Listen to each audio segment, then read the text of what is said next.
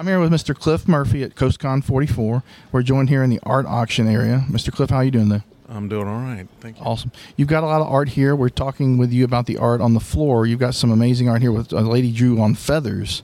Can you talk about some of the arts that showcased here this afternoon? Like I said, Teresa Mather, she runs from one end to the other. Very small, reasonable pieces, easy to afford. And then she has some truly stunning original stuff, like where she's actually painted on feathers, or like a piece of slate, or those kind of things. And it's amazing to see the diversity that she's able to achieve. But she does some other stuff here with cats and stuff too, like pirates and stuff like that. Yeah, unicorns, flying cats, all manner of mystical creatures.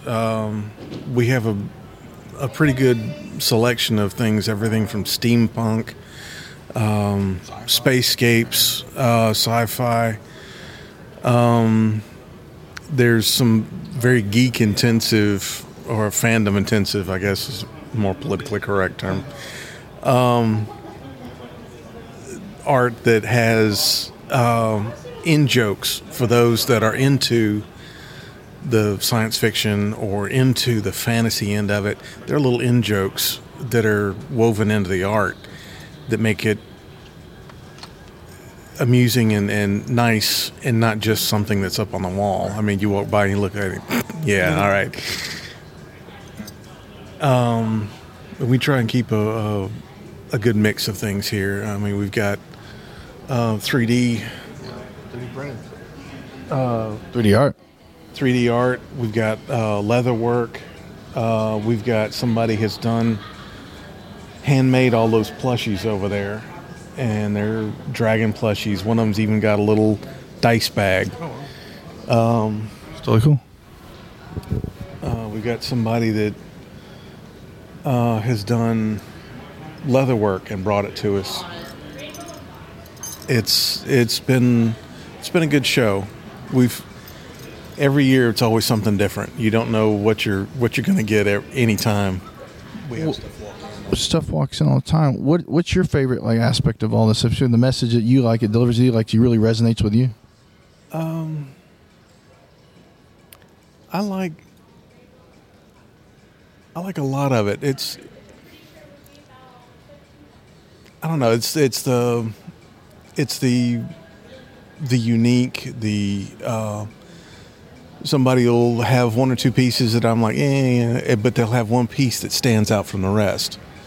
And that's kind of the subjective point of art. I mean, that one thing speaks to you. And somebody else, they'll look at the thing I think is, and they're like, that's okay. But this over here, that's part of being an individual, and fandom is very comfortable being its own individual, and that's I think a good thing. It's very very healthy for the mindset, I think. Some positive words there, man. I like it.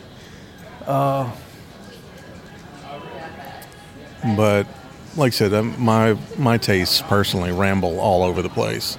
Mine as well, sir. What have you seen that you like? I like the steampunk stuff over there. I like the sci-fi collage with the Flash Gordon and all the sci-fi goodness. I like some of these things here on the feather. I thought it was very fascinating there on the feather. That's really cool. With the guy,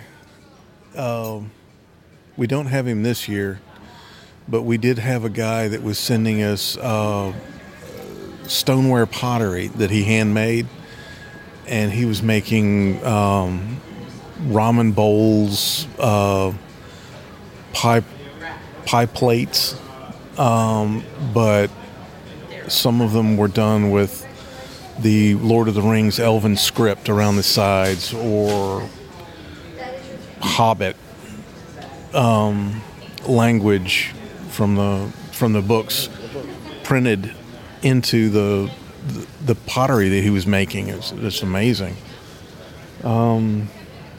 Years gone by, we've had 4-foot tall oil paintings show up. like I said, every year you don't know what you're going to get. It's always something new, something different. There's some old classics that I've seen 2 or 3 times. It's the same artist sending the print because that print is still selling well. It's an amazing piece of art. So can't beat that. Mr. Cliff, it was a pleasure talking with you, sir. I appreciate your time. I enjoy the art, and you have a beautiful weekend. Yes, indeed, sir.